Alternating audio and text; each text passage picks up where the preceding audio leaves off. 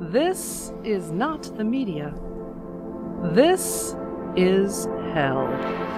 Today, we reconsider the impact of labor imposed upon us by capital and the effects work can have upon our physical bodies. Sure, we can get calluses from working with our hands, but the effects of working on our bodies goes far deeper than that. And according to today's guest, that labor reaches all the way down to the microbial level.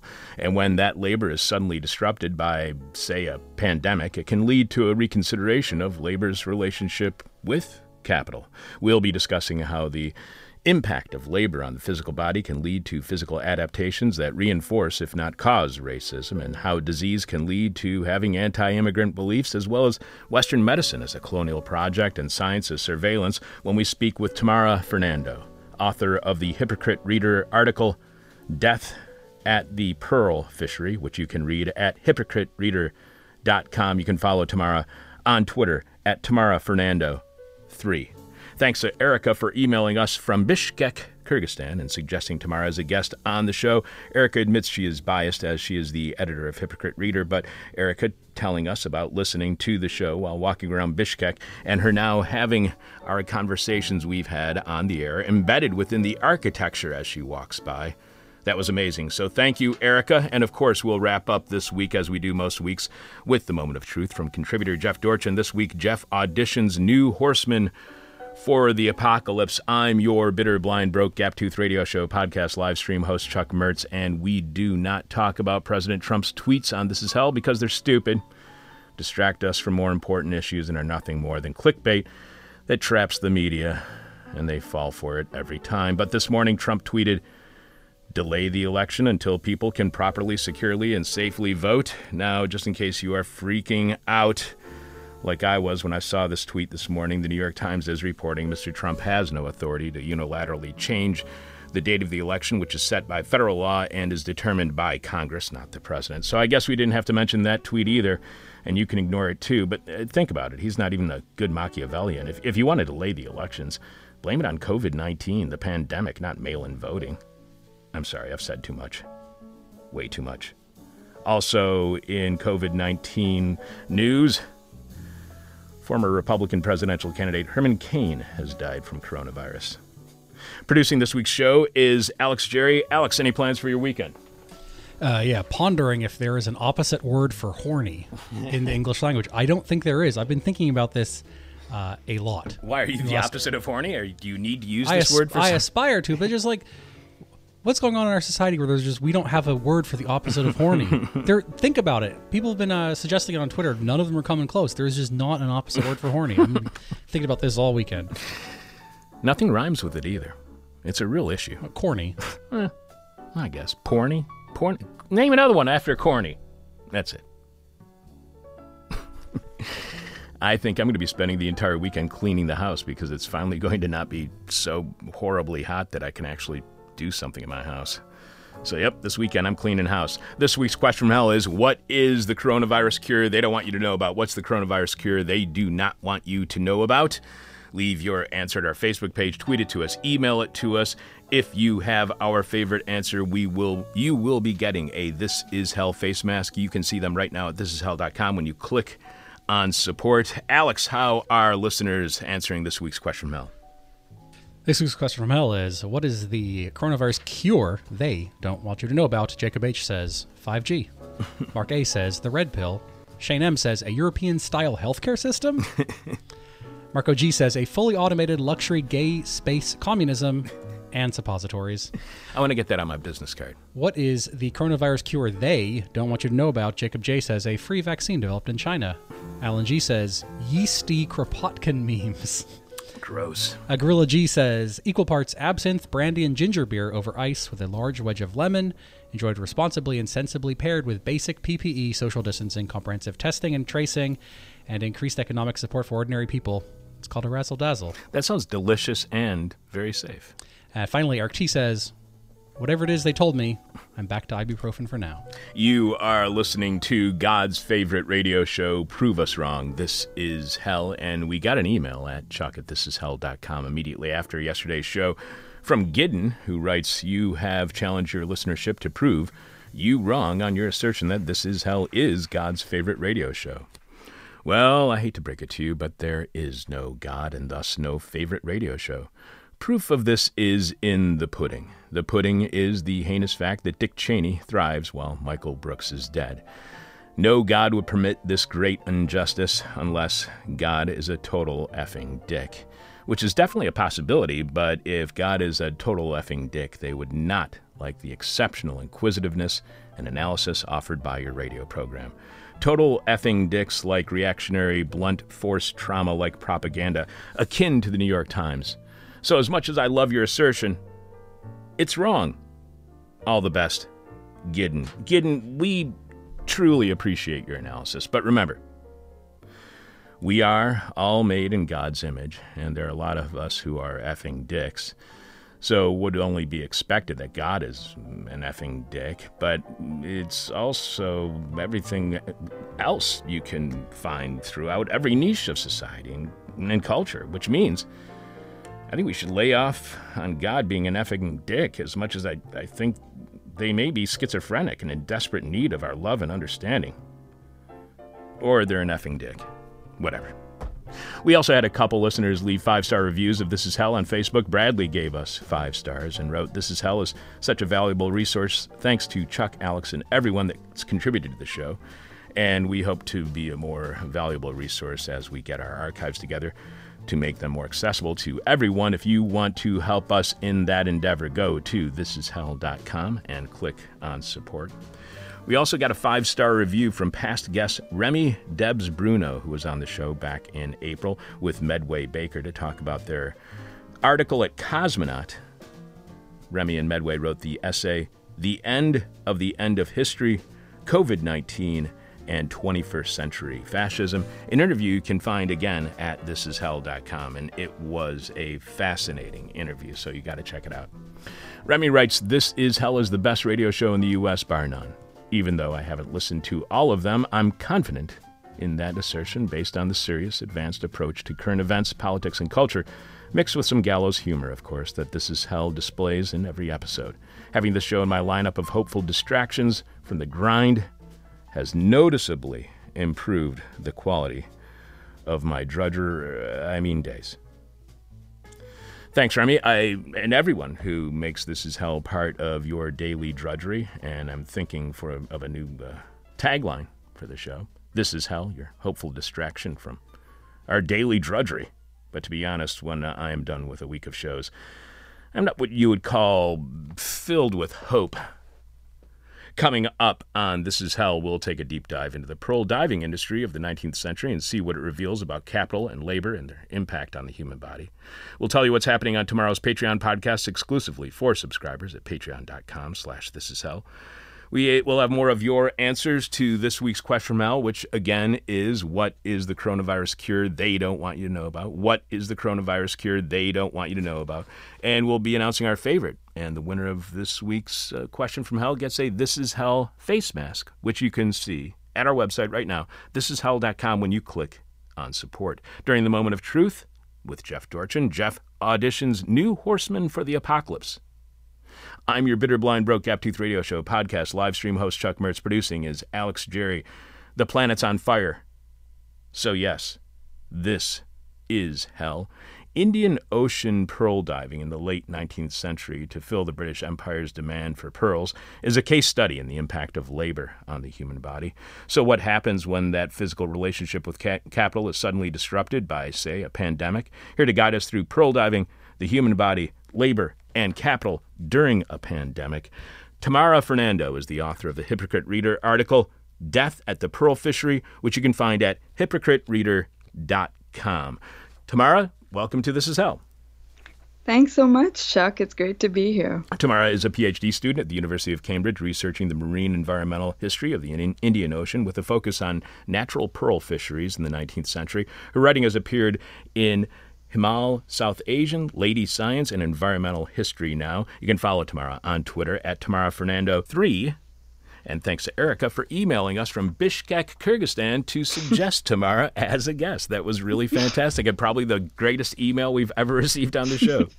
So you write that the world underwater is different from that of the air. This would have been clear to the unnamed pearl diver in 1858 who found himself submerged 5 meters below the waves in the Gulf of Myanmar. This is in the Indian Ocean between India and Sri Lanka.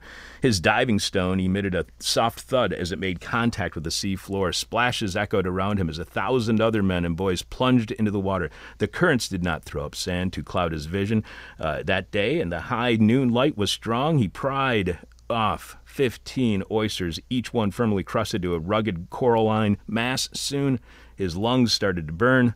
Feeling lightheaded, he took hold of his basket and kicked up off back to the surface. How hard was this work, and what do you mean by a diving stone? Because before we even get into the other deeper aspects of this, I want people to have an understanding of what this diving was like. How hard was this work, and what is a diving stone? Right. Good question, Chuck. So this is, to be clear, this is natural pearling. So if you were to buy a pearl today, it would be the result of what we call culturing. So you introduce a little bead and some mantle tissue into an oyster to produce pearls to order, which is not how things worked before the 1920s. So this is, you're dredging up oysters randomly in the hope that 1 in 40 of them has a pearl inside. And this is free diving, so there's no equipment, there's no breathing tank or anything. These are men who are working as deep as 16 meters underwater. So a diving stone could, weigh 10 to 15 pounds. And what men would do is they would rope the stone around their feet to expedite the descent to the bottom of the ocean and then try to grab up as many oysters as they could before coming back up to the surface. And we know, there are still communities that practice free diving in this region. I think there's a difference between the way it's practiced now and this sort of industrial colonial plantation that's set up that I talk about in the paper. Because we have medical records from the fishery which record a whole series of, adverse effects related to this work. So ruptured eardrums, nosebleeds, death from drowning, decompressing too fast, even incidents of men who are hit with other men's diving stones while they're underwater or coming up. So it really, really is arduous work. And work that's deeply tied to your income and livelihood, because if you didn't fish enough oysters, then you weren't going to have anything to sell to make a living at the end of the day. And you talk about the other forms of life in the ocean that can have a horrible effect on the human body. You write the bulk of the ocean's biomass in the form of minute plankton, crabs, copepods, diatoms, and I'm going to get these all wrong. Foraminifera went unnoticed. Amongst these life forms were the larvae of parasitic tapeworms, which invaded and infected oysters, stimulating pearl production. Present also were vast numbers of another bacterium that was attached for now to crustacean hosts, but capable of moving from aquatic reservoirs to human insides. Of the impacts of the latter, however, the diver was soon to become all too aware. What would happen to the divers once these crustaceans got into their system? Right. So I think one thing that's important to establish here is that the nature of work or labor at the pearl fishery makes the impact of epidemic diseases like cholera in this case much, much worse.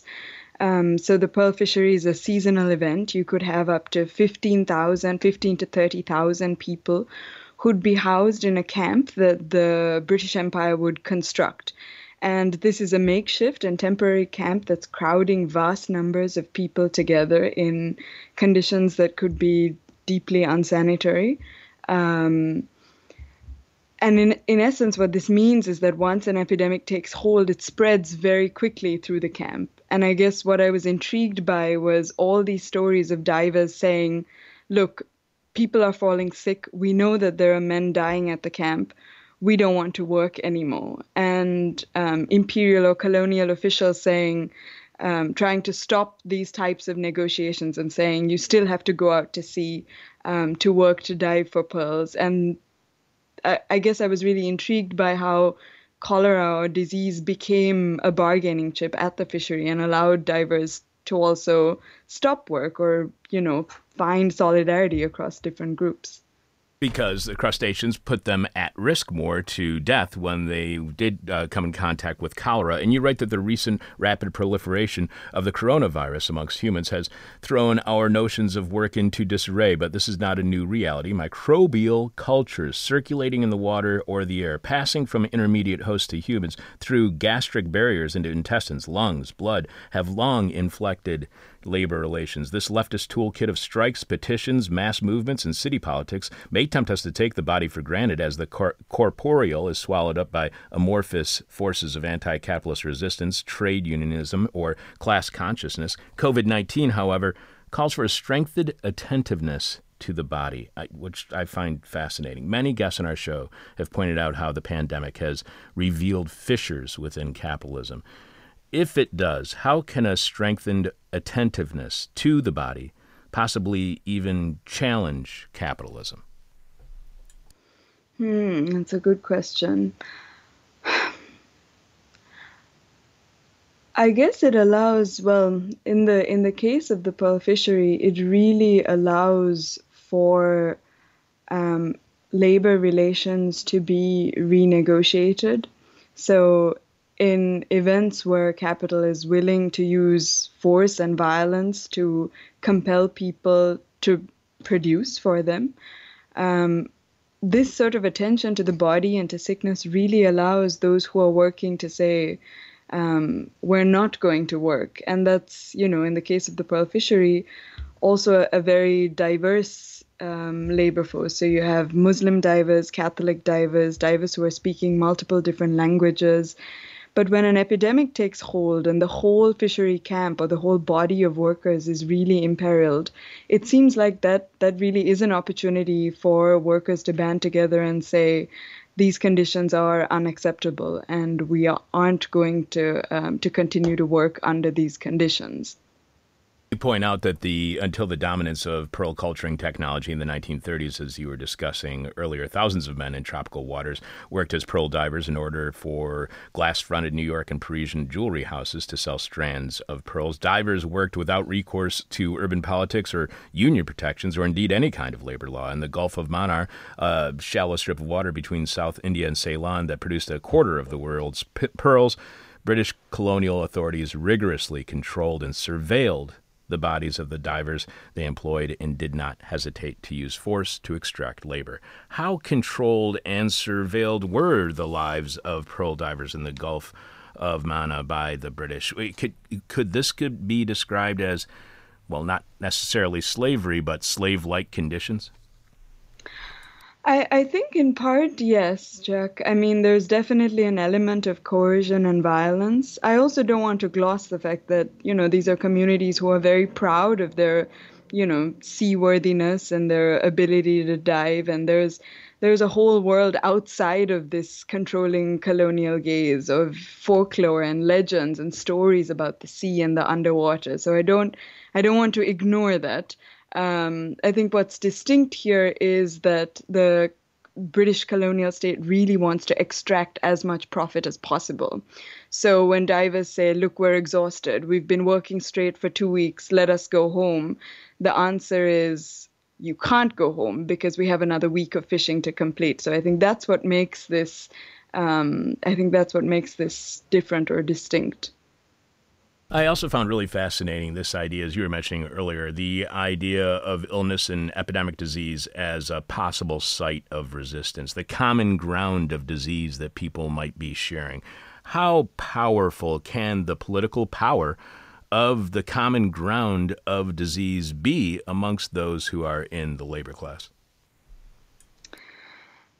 That's a good question, Chuck. I mean,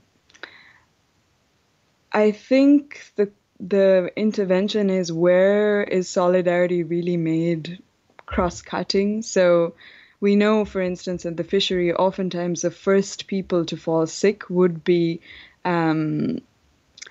workers who were hired as sort of sanitary crews by the colonial state. So instead of, accepting any responsibility for the architecture of the camp and the conditions of labor, which might have worsened the impact of disease, what the British would do is they would essentially enlist crews of sanitary workers, disposable human bodies in a sense, to clean the camp, to make it less likely that disease would spread.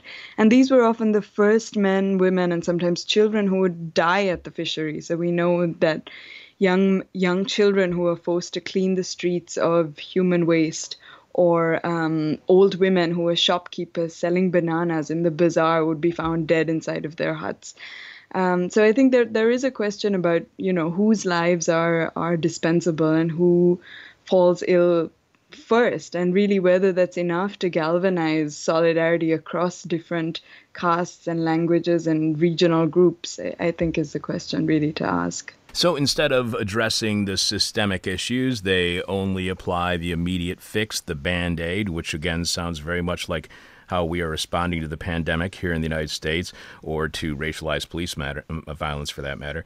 Why does capitalism, or I know this is a pretty big picture question, but why does capitalism or imperialism ignore the long-term solution, instead only focus on the patch that keeps the ship floating? Why is there just the focus on the cleanup crews instead of the focus on the environment in which creates a disease?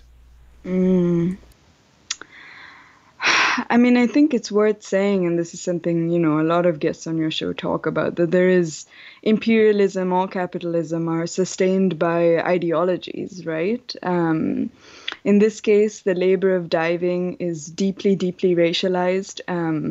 This is when sort of nascent race theory is really taking hold. So the British have a whole series of theories about certain racial groups being closer to nature or to the sea. Tamils are amphibious and they're dexterous with their toes in a way that, Europeans would never be able to pick up such tiny pearls with their fat, clumsy white fingers. Or it's really black skin that repels sharks and allows these men to work underwater. So I think, maybe part of the way to answer this question is to look at what sort of ideologies underlie capitalism or imperialism to allow for this kind of quick fix solution to be applied without really having to think too hard about it. So do you think the physical effects then of labor drove racism? The physical effects of labor on the human body drove or underlined or reinforced racism amongst whites? I think in part that's definitely fair to say. I think even when it comes to the impact of disease, I mean, this is, what European officials will call Asiatic cholera. And even after these so-called advances in bacteriology, which replace a certain way of thinking about the tropics as unhealthy, diseased, filthy, backward places, where just the air is enough to generate tropical fever or tropical disease. Then there's a sort of revolution which says, no, this is about microbes, and microbes can be carried in human hosts. But I think, even after this so-called Pasteurian revolution, there is a recourse to dirty, filthy people bringing disease, which really, I think, ignores a lot of the ways in which colonialism creates the conditions that make the spread of disease and these types of vulnerabilities possible. Why erase labor's impact on the human body and replace it with a racial theory? I mean, what is the point of ignoring the impact of capital on the human body and instead attributing it to some fictionalized racial difference? How does that help imperialism? I mean, it's cheap is a kind of crude and short answer. It was just much, much, much less expensive for the state to rely on South Indian freedivers than it was to, say, rely on European men who they have very occasionally have. There's a man named Mr. Peachy in the 1860s and 1870s who's diving in Ceylon, and he's paid what, 10 boats would be paid together for 2 days of labor in a diving suit with a tank of oxygen to do the same work. So it just really, balances out the imperial ledger much better to rely on this kind of work. This would, when there's, well, you write that without divers, obviously there would be no pearls, so this would seem to give a great deal of leverage to divers. However, to what extent does that kind of physical labor lead to far more harsh control and surveillance of divers' bodies? When physical labor has that kind of leverage, when they are the linchpin to the business model, how much does that increase the brutality and cruelty that would be targeted at them?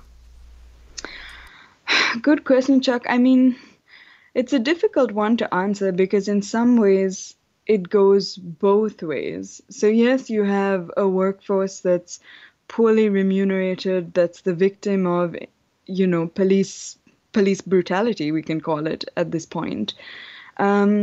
But divers also do have the possibility to withdraw their bodies from the interaction. So to come to the pearl fishery, because these are all maritime communities, they'd arrive on their own boats over sea, which makes them very, very dangerously mobile. So there are several instances in the archive where colonial officials will wake up and find that divers have stolen away to their boats in the night and just sailed back to their towns because they just withdrew completely. Other times divers would run away either into the forest or further up north to try to get a ferry back home to the towns that they came from. So that there was potential in the body also just to withdraw labor.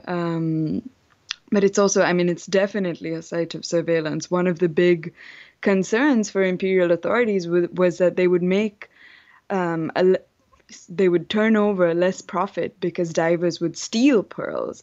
And a lot of these concerns were also located in the body. So, for instance, they were convinced that divers would hide pearls within their gums, even inside their eyelids and their nasal cavities. And there's, extreme amounts of violence. There's even records in the archive of, enemas being forcibly administered because they believed that divers would have swallowed pearls in order that they wouldn't be, sold by the state so that the colonial state would make a profit. And you point out that the advances in bacteriology also drew the state much more forcefully into divers' private lives. Living quarters were inspected twice a day during the cholera epidemic by a team of medical staff. Persons working in the camp as shopkeepers, servants, cooks, or sanitary staff might be forced to undergo random checks and ferried off to a quarantine hospital with no advance warning, separated from family and peers. So to what extent is this kind of treatment through surveillance rooted in imperialism? I think it's fairly standard in terms of the mechanics of the state. I guess what's interesting is that disease and colonial medicine really ushers in and makes possible a lot of these functions historically. So, greater attention to migration, the fact that people aren't going to come and go freely in boats from the coast anymore. We're actually going to keep tabs on every vessel that comes. So you're sort of seeing the hardening up of national boundaries and additional modes of census taking and tabulating who's arrived and who's left. So I think the more interesting story is that these sort of medical histories or histories of colonial medicine are deeply embedded with the way state power as we know it now develops. And you talk about how immigrants would bring disease and people who don't look like you would bring disease. To what degree is disease the driving force of racism, of anti-immigrant beliefs, not only here in the West, but everywhere? To what extent is racism and anti-immigration all founded from disease? I think it has a lot to do with it. What I would point out here, though, is that the colonial state is very willing to suspend its so-called humanitarian concern with disease if it looks like they aren't going to turn a profit. So even in years where, say, authorities in Ceylon are very worried about cholera outbreaks, they're determined to get divers to come. So they'll actually, they'll send notice to towns in South India and they'll say, well, actually, we're willing to let 300 men travel free of any kind of immigration check as long as they promise to dive at the pearl fishery. So sort of commercial or capital exigencies are enough of an excuse to kind of forget about this so-called concern with humanitarian prevention of the spread of disease. And you're right that, as many historians of medicine have pointed out, imperialism often posited the eradication of disease in the tropics and the civilizing mission as coterminous. That is, having the same boundaries of or extent in space, time, or meaning. The promise of imperialism was civilizing and eradication of disease. So how did imperialism end up doing the opposite of both? Was that promise just a con, a scam to get popular support for what is a brutal, cruel, and racist project? I think in large part, yes, and certainly to start with. I mean, keep in mind that this kind of medicine, particularly in places like India and Ceylon, is initially, I mean, the first hospitals that are set up are exclusively for Europeans, so white soldiers, settlers, and sailors, particularly because they're worried about the fact that British military presence is falling ill, and it means that empire is not going to be able to survive or be sustained in quote unquote the tropics. And it sort of, grows out from something that's purely put in place to uphold the military presence. It grows out to be concerned with local populations because they're worried once again that epidemics that are affecting indigenous people will then be transferred on to colonial troops, and it'll make the military presence weak. So that's really the sort of origin story for medicine or hospitals in places like Ceylon. So the sort of the benevolence of this is a kind of positive fiction that's tagged on much later. And you also point out that many were subject to Western medical treatment, even when they asked for indigenous medicine, such as Ayurvedic.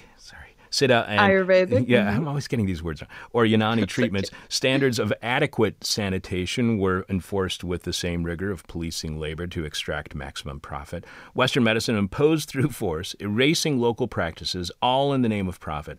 How much is the way Western science approached the people that they were colonizing an expression of colonialism? Because I think people just see it as science, as something that is objective, as something that doesn't have any kind of political project to it. So was Western science approached as an expression of colonialism as well?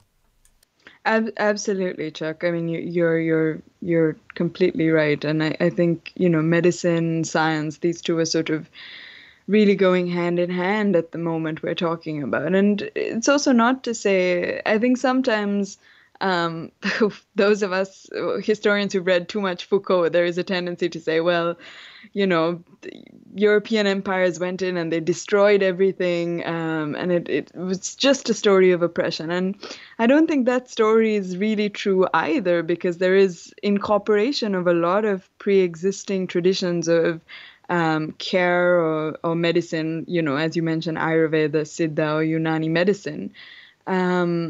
I think what's clearer here, or the story I talk about, is of a particular Muslim diver who was taken away to this Western quarantine hospital and wanted Islamic rites of care or burial. So wanted him to be attended by a priest.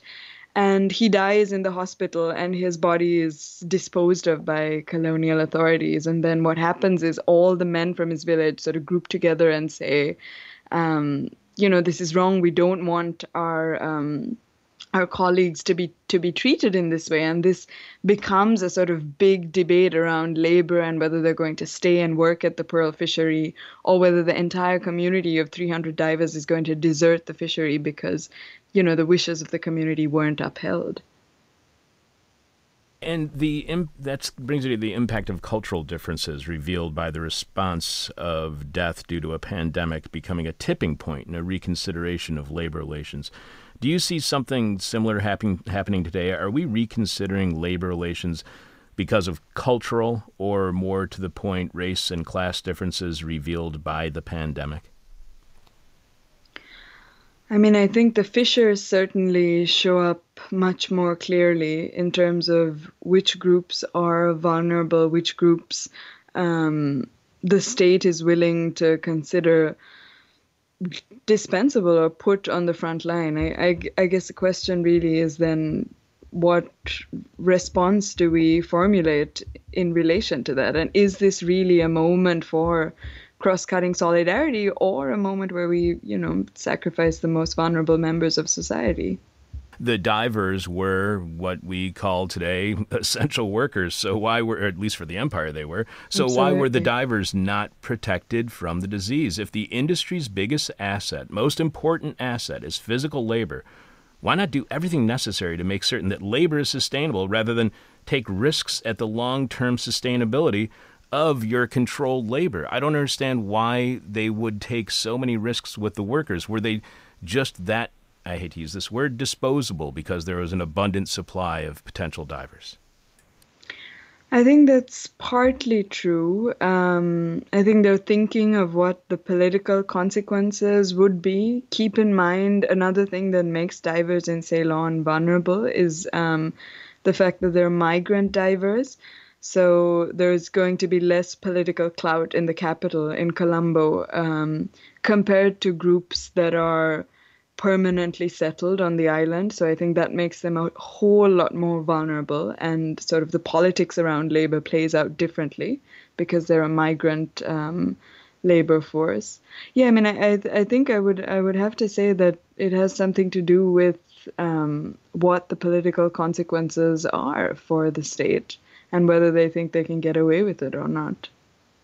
Post-pandemic, do you believe there will be increased pressure today on non-healthcare labor that was determined to be essential, to be eliminated, to be potentially automated? Because what I kept thinking about in your book was how the pandemic reveals the capital the labor they need to eliminate, and that is essential workers. Does a pandemic reveal the most essential workers, and does that make that most essential labor a target of capital to be eliminated and replaced in some way?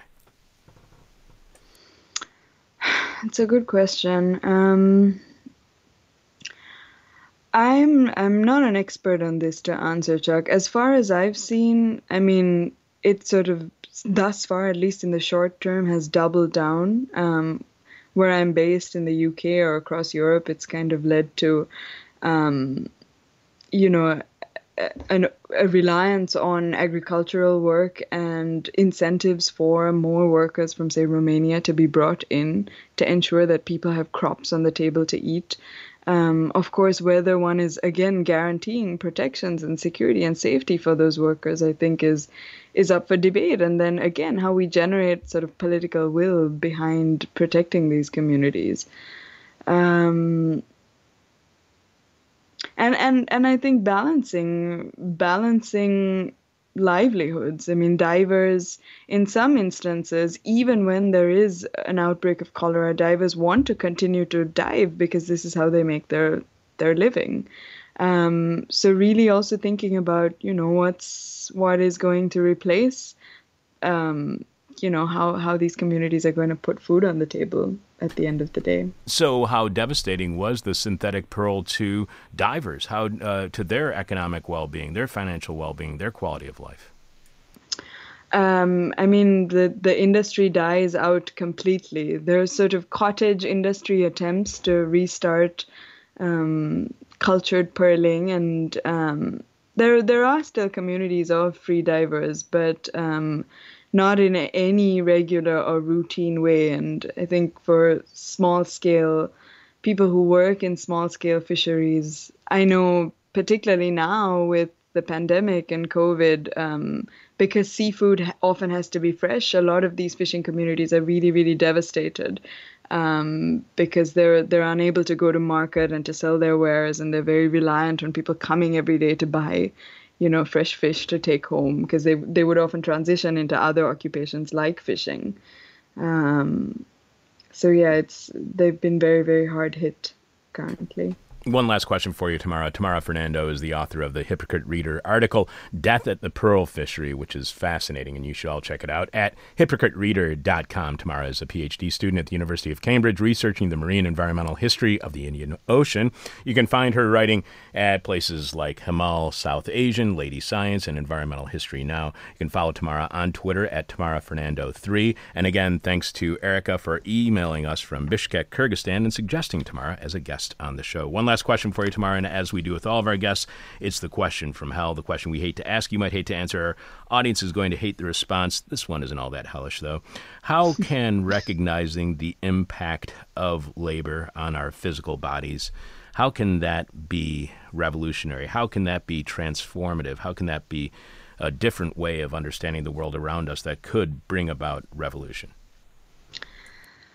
I think what it does more than anything is that it forces us to read bodies in the context of our environments more broadly. And I think that connects a lot of the things we've been talking about, race, class, labor, economies, with the climate crisis and what it means to live in a world on the brink of climate crisis, to really think that we are not atomized workers producing. We are very much porous to our environments and to the world we live in. And maybe that would allow for us to bridge a lot of common strands in order for some kind of, really cross-cutting solidarity or revolution.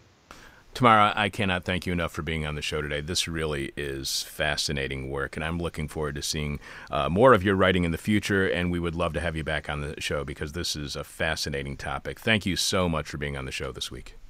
Thanks so much for having me, Chuck. Take care.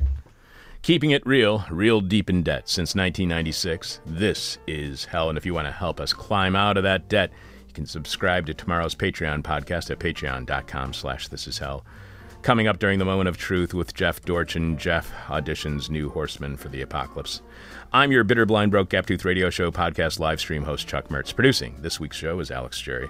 This week's question from hell is, what is the coronavirus cure they don't want you to know about? What is the coronavirus cure they don't want you to know about? The person with our favorite answer to this week's question wins a This Is Hell face mask. Get your This Is Hell face mask right now by going to thisishell.com and clicking on support, or be the person with our favorite answer to this week's question from hell. You can leave your answer right now at our Facebook page, facebook.com/thisishellradio. You can tweet it to us at This Is Hell Radio, or you can email it to either of us, Chuck at thisishell.com or Alex at thisishell.com, but we must have your answer by the end of today's show when we are announcing the favorite and the winner of a This Is Hell face mask. Alex, do you have any more listeners' answers to this week's question from hell? What is the COVID-19 cure they don't want you to know about? Andrew P. says guillotines chopping. Peter J. says the cure for everything that ails you, a trip down the Great Golden Escalator. Just ask America. Sam B. says deep-fried cop pineal glands. That's pineal glands. That's gross. Jack B. says grape nuts. All right. Tyler R. says getting hit by a... Hold on, Jeff is calling. One sec. Okay, there we go. I have to do this while I'm getting Jeff on. Tyler R. says, getting hit by a bus and all the memories of every drink you've ever spilled come flooding back in while the comprehensible inevitability of death weighs you down into the center of the earth where the loudest gong ever to sound booms. And finally you realize everyone is stupid. Thank you, sir. Thank you. Kurt Anything? A couple more. Kurt E. says demon bukkake. Oh, jeez, Kurt. And then finally... there's a doctor for that. Via email... Hypocrite Reader says, whatever brain bleach people are freebasing to make themselves forget that Bush was a war criminal. Flying Needle says decapitation. Neil C. says the more deadly COVID-20, secretly known as the American virus. Fred B. says, not demon sperm, but deviled eggs. Yehoke says, eat farts 69. I miss that guy. Time Cuck says super Viagra. And finally, Adam B. says antifreeze. Who said deviled eggs? Fred B. That's pretty clever. That's pretty clever. Hey, he was the winner from last week, so he's not going to win this week. But I like that anyway, Fred B. Deviled eggs. Let's see. So you can leave your answer to this week's question from hell at our Facebook page. You can tweet it to us. You can email it to us. But you got to have your answers by the end of today's show. After the Moment of Truth, as we do every week, we will be announcing this week's winner. This week on The Moment of Truth, Jeff auditions New Horseman for the Apocalypse on Patreon tomorrow, live at patreon.com/thisishell at 10 a.m. Central Daylight Time, and podcast shortly after. We are playing our July 7th, 2007, 777 interview with Dr. Edward Rhymes, author of When Racism is Law and Prejudice is Policy. He is an internationally recognized authority in the areas of critical race theory and black studies. Edward was on to talk with us about his Black Agenda Report article that had just been posted, Caucasian Please, America's Cultural Double Standard for Misogyny and Racism, wherein Dr. Rhymes argues mainstream media pundits should look at the violence perpetuated by their own racism and sexism. Also on Patreon tomorrow, I have something to admit. I have actually seen the physical face of the deep state, and it is very, very sad because of the coronavirus. No, I have not gone off the deep end into the shallow end of the QAnon pool of logic. And you know what happens when you think you are diving into the deep end and it's actually shallow, right? You get a head injury, and that can lead to dementia, just like those people who suffer from the mental disorder that is QAnon. No, the deep state that I saw, I have seen before. The deep state I saw last week and the deep state I will likely have to face again is the deep state of Comcast customer service. But you can only hear Dr. Rhymes on mainstream media racism. In my most recent scare from Comcast, seriously, I'm very concerned about Benjamin, who is not in a good place at all. By subscribing to our Patreon podcast, which streams live every Friday at 10 a.m. Chicago time and is podcast immediately after at patreon.com/thisishell. If you do become a subscriber on Patreon, not only do you get This Is Hell advertising stickers, a special secret code that gives you $5 off all This Is Hell merchandise, and we thank every new subscriber during the Patreon podcast. So subscribe to our weekly Friday Patreon-only podcast featuring a classic interview and a new monologue exclusively for subscribers. If you sign up now, you get access to all of our Patreon podcasts, and so far there's been like 250, so it's like another year of hell. By the way, you are going to be getting $5 off of new merchandise that I will be mentioning a little bit later on the show. During the Moment of Truth with Jeff Dorchin, as I said, Jeff is going to audition New Horseman for the Apocalypse. We'll also read the rest of your answers to this week's question from hell. We'll find out what's happening on next week's shows. Keep in mind, a lot of the questions I asked this week were written while I was high. This is hell. I know you have Hefe on the line. 1, 2, you know what to do. One more time. The moment of truth, the moment of truth, the moment of truth, the moment of truth, the moment of truth, the moment of truth, the moment of truth, the moment of truth, the moment of truth, the moment of truth, the moment of truth, the moment of truth, the moment of truth. The one important trick when fighting in the War of Armageddon. Welcome to the Moment of Truth, the thirst that is the mead. Hey everyone, the world just got a lot more fun and exciting. There are magical creatures everywhere, doctors and poets and farmers of course, but there are also fairies and jinn and unicorns and extraterrestrial pilots. Why have they revealed themselves to us just today? Because we need them. Haven't we needed them before? Not the way we need them now. Humanity is poised on the edge of a cliff. No, not just poised. Humanity has one foot about to step into the abyss. That stepping foot is just right there, arching its arch ahead, flexing its toes out into the void. That's why the jinn revealed themselves, to fly to the brink, fingers interlaced, to catch our wayward foot and gently turn us 180 degrees to firmer ground. That's what the jinn gonna do. If it needs the help of a Pegasus, a dragon, or a Middle-earth Deus Ex Machina eagle, no problem. Jinn will just whistle. You know how a jinn whistles, don't you? If only it were just stepping off a cliff that were the problem, but we also have a gun in our mouth. That's where the fairies come in. A fairy will just snatch away that bullet as it's leaving the gun barrel and transport it to another location, probably a quiet pond. Plop, like Basho's frog. Basho, the Edo period haiku master. You've all heard of Basho the Edo period haiku master. You heard of him, right? You will. But if it were just the bullet in the cliff, but also for some reason we got a syringe needle in our arm filled with mercury and we're about to hit the plunger, but the ETs have us covered. They're really the only ones who can separate liquids commingling inside the human body, and they dispose of mercury by feeding it to a small worm the size of a barley grain, a worm that has no problem cutting through minerals and digesting them with ease. It's a long story.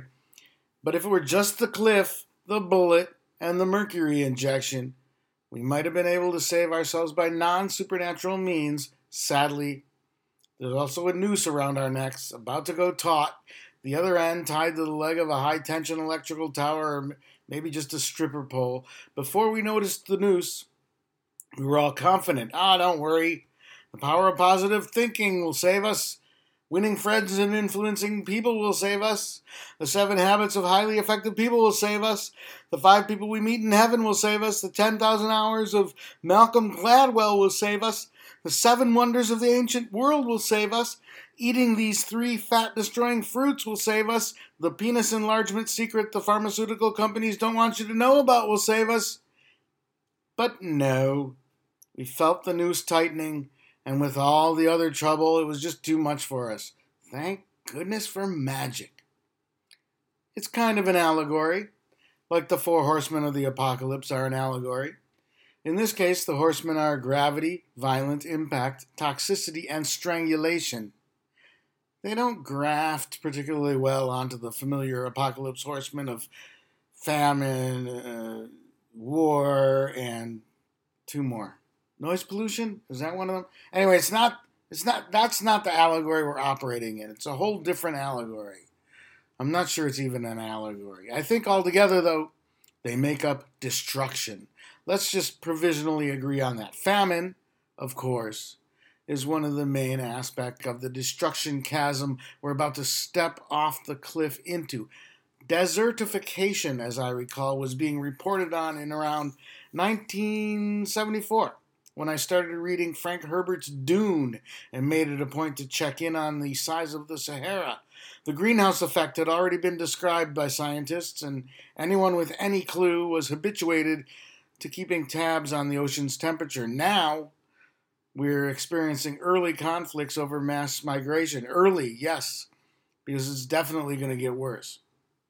We probably have enough arable land and fresh water for everyone to live and live peacefully. But famine isn't about global food production. It's about cruel and negligent food distribution. War is about policing that bad distribution, making sure the have-nots stay that way, and the haves have more than they'll ever need. War is just capitalism's simplest dramatic expression. War, already a big market performer among industries, is predicted by the Smart Set to be the leading human activity in the coming years. War and preparation for war constitute the biggest of humanity's clumsy carbon clown footprints. I had a joke here about renewable war, but it's obsolete and wasteful. Of course, if we are going to continue to wage war across the globe at the increasing rate the Smart Set predicts, we're going to have to get a lot more energy efficient about it. That's what the Smart Set says. Oh, won't you listen to what the Smart Set says? Now, it's pretty evident that if the left is going to get competitive in the end times, we're going to have to up our violence game. Can't keep playing defense. The fascists have had the advantage for a long time. That's going to have to end.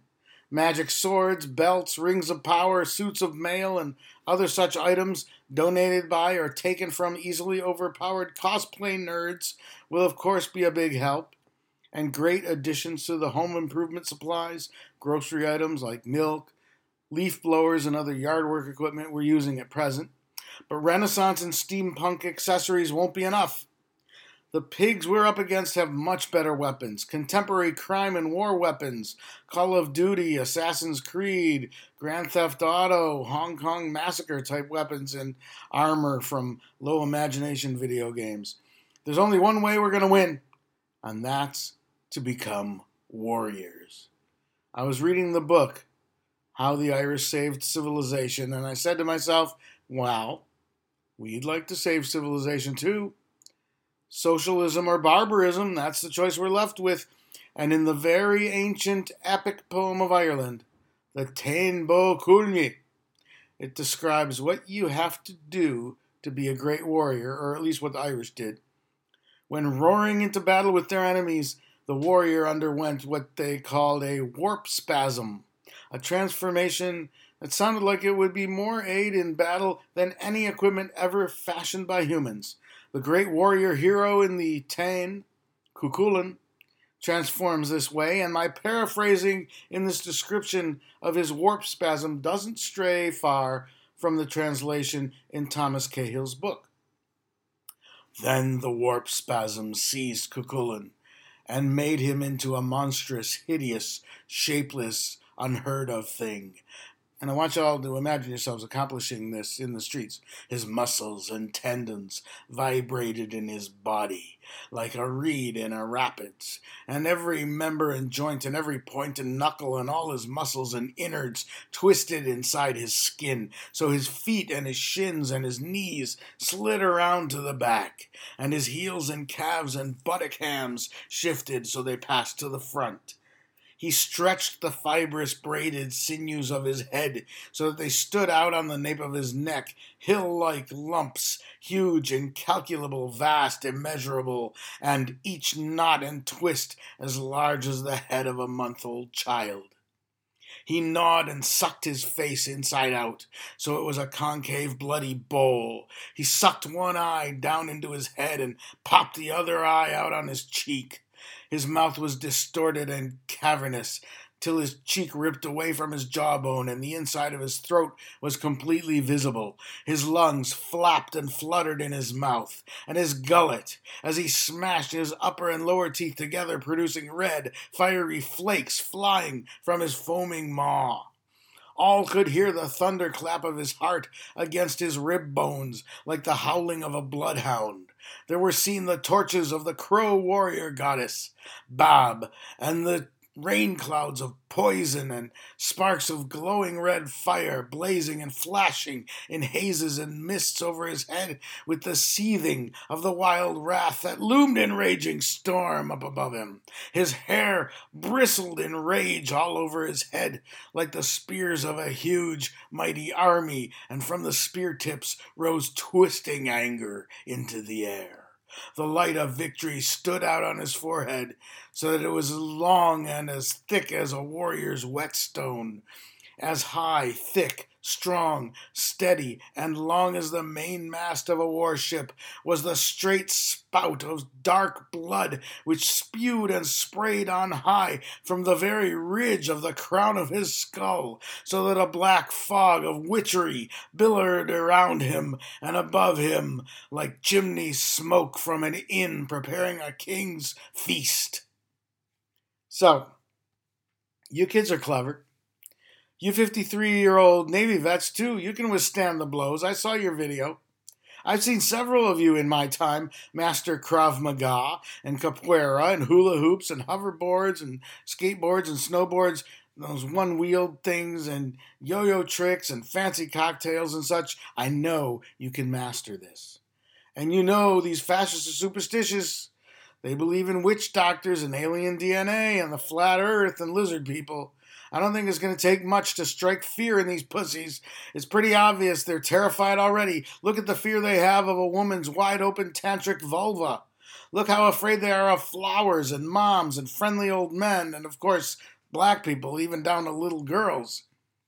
Keeping them in awe of our mysterious powers, I'm pretty optimistic we can win this. Not 100%, but nothing's ever a sure thing, is it? This has been the Moment of Truth. Good day. All right, Jeffy. We're up against the clock again already. We're already up against the clock. Why do you stand so close to the clock? I don't know. Stay beautiful, Jeffy. You too. Live from land stolen from the Potawatomi people, this is Hell. Alex, do we have any more answers to this week's question from Hell? F5ing? No. My answer to this week's question from hell, what is the coronavirus cure they don't want you to know about? Look, I know you think I'm going to say weed. By the way, it's weed. But that would be cliche and expected, despite the real answer being weed. And I don't want to come off as some hack who only makes weed jokes. Again, weed is the COVID cure they don't want you to know about. Got it? But answering with weed is too expected, so I'm going to go with the second most predictable answer, and that is your mom. Hat tip to Pete Valavanis of Carrie's Lounge. The answers I liked the most were, I did like Gorilla Gramophonic's drink called the Razzle Dazzle, which sounds very refreshing. I liked Marco saying a fully automated luxury gay space communism. Actually, that part wasn't very, it was good. But when he added and suppositories, I really like that. Dryable Yarn saying having it disappeared in an unmarked van by federal agents. Jack saying dying. Aaron saying we got pandemic as 5G is rolling out, so I'm going with 6G. Garrett L saying being rich. Fred B saying deviled eggs. And I want to thank Eric for saying had a call. Mike for saying thimerosal. And Garrett S for suggesting adrenochrome, because it made me look up each and every one of those. And I am going to go with, and you're going to have to look it up on your own, adrenochrome. That means, Garrett S., you have won this week's question from hell and a This Is Hell face mask. If you're not today's winner, you can still get your This Is Hell face mask by going to thisishell.com and clicking on support. We want to thank everyone for sending in your answers this week. We want to especially thank those of you who supported completely listener-supported This Is Hell by going to thisishell.com and clicking on support. That's where you can find all the ways to support This Is Hell, including all of our swag. And we have now put out new swag, including a black trucker's cap, a black face mask, and a black tote bag, all of which look very cool. And thanks this week goes to CM Frederick Designs, who writes, I can't believe you picked my answer for this week's question from hell, and I'm quite excited to win the This Is Hell face mask. That being said, I'm throwing you guys $10 because, one, I really appreciate what you guys do, and two, it's in honor of Michael Brooks. Maybe one day when I have a few more dollars to give, I'll send more. In any event, keep on keeping on. So thanks to CW, also thanks to John, Jacob, Joseph, and the tithing-like commitment of Brett and Magnificent Me. Alex, who's on next week's show? Still working on Monday, but on Tuesday, we're really excited to have Cassie Thornton back on the show to talk about her Pluto Press pamphlet, The Hologram, Feminist Peer-to-Peer Health for a Post-Pandemic Future.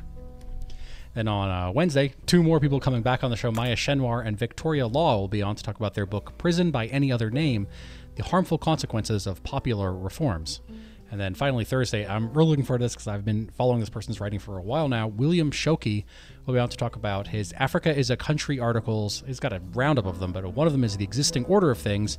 As the South African ruling class wages a protracted war against the poor and working class, it grows comfortable with the idea that people have more or less accepted the status quo. On Monday, we might be talking about the slow-motion coup in Ecuador, so tune in for that. We start every week's live streaming shows here at thisishell.com with Alex revealing this week's hangover cure. This week's hangover cure is crackers, as in crackers you eat, not cracker-ass crackers. Thanks to all of this week's guests, including Alexander Kolokotronis. He is the author of the current affairs piece, What Do We Do Once We've Defunded Police? You can find out more about his work by going to participatorybudgeting.org, and thanks to Stephen for suggesting him as a guest. Also, thanks to editor and correspondent Brian Muir, who was on our show to discuss the passing of his friend Michael Brooks. We've been interviewing Brian for about 20 years now, and you can find the last 5 years, dozens of interviews at our website, thisishell.com. We also had the return of Ashley Dawson. He's the author of People's Power, Reclaiming the Energy Commons. And right now, only for This Is Hell listeners, exclusive through tomorrow, you can get a discount on Ashley's book, People's Power, by going to orbooks.com and ordering the book there using the code ThisIsHell15, all in caps, ThisIsHell15, and then you will get a free ebook of his earlier work, Extinction. You can find interviews, both those interviews at our website, thisishell.com, as well as all of our interviews with Ashley. And finally, thanks to today's guest, Tamara Fernando, author of the Hypocrite Reader article, Death at the Pearl Factory. Talk to you tomorrow on Patreon. That's about it. There's only one way to get over all of the problems that we've introduced to you on this week's show. That's by sitting down in the lotus position, turning your palms towards the sky, focusing on that burning white dot in the middle of your forehead, and saying the simple words, everybody's stupid. My demon is on my butt. My demon talks to me in profanity like a sailor. And my demon tries to knock me down. And my demon tries to put me on a hell ride.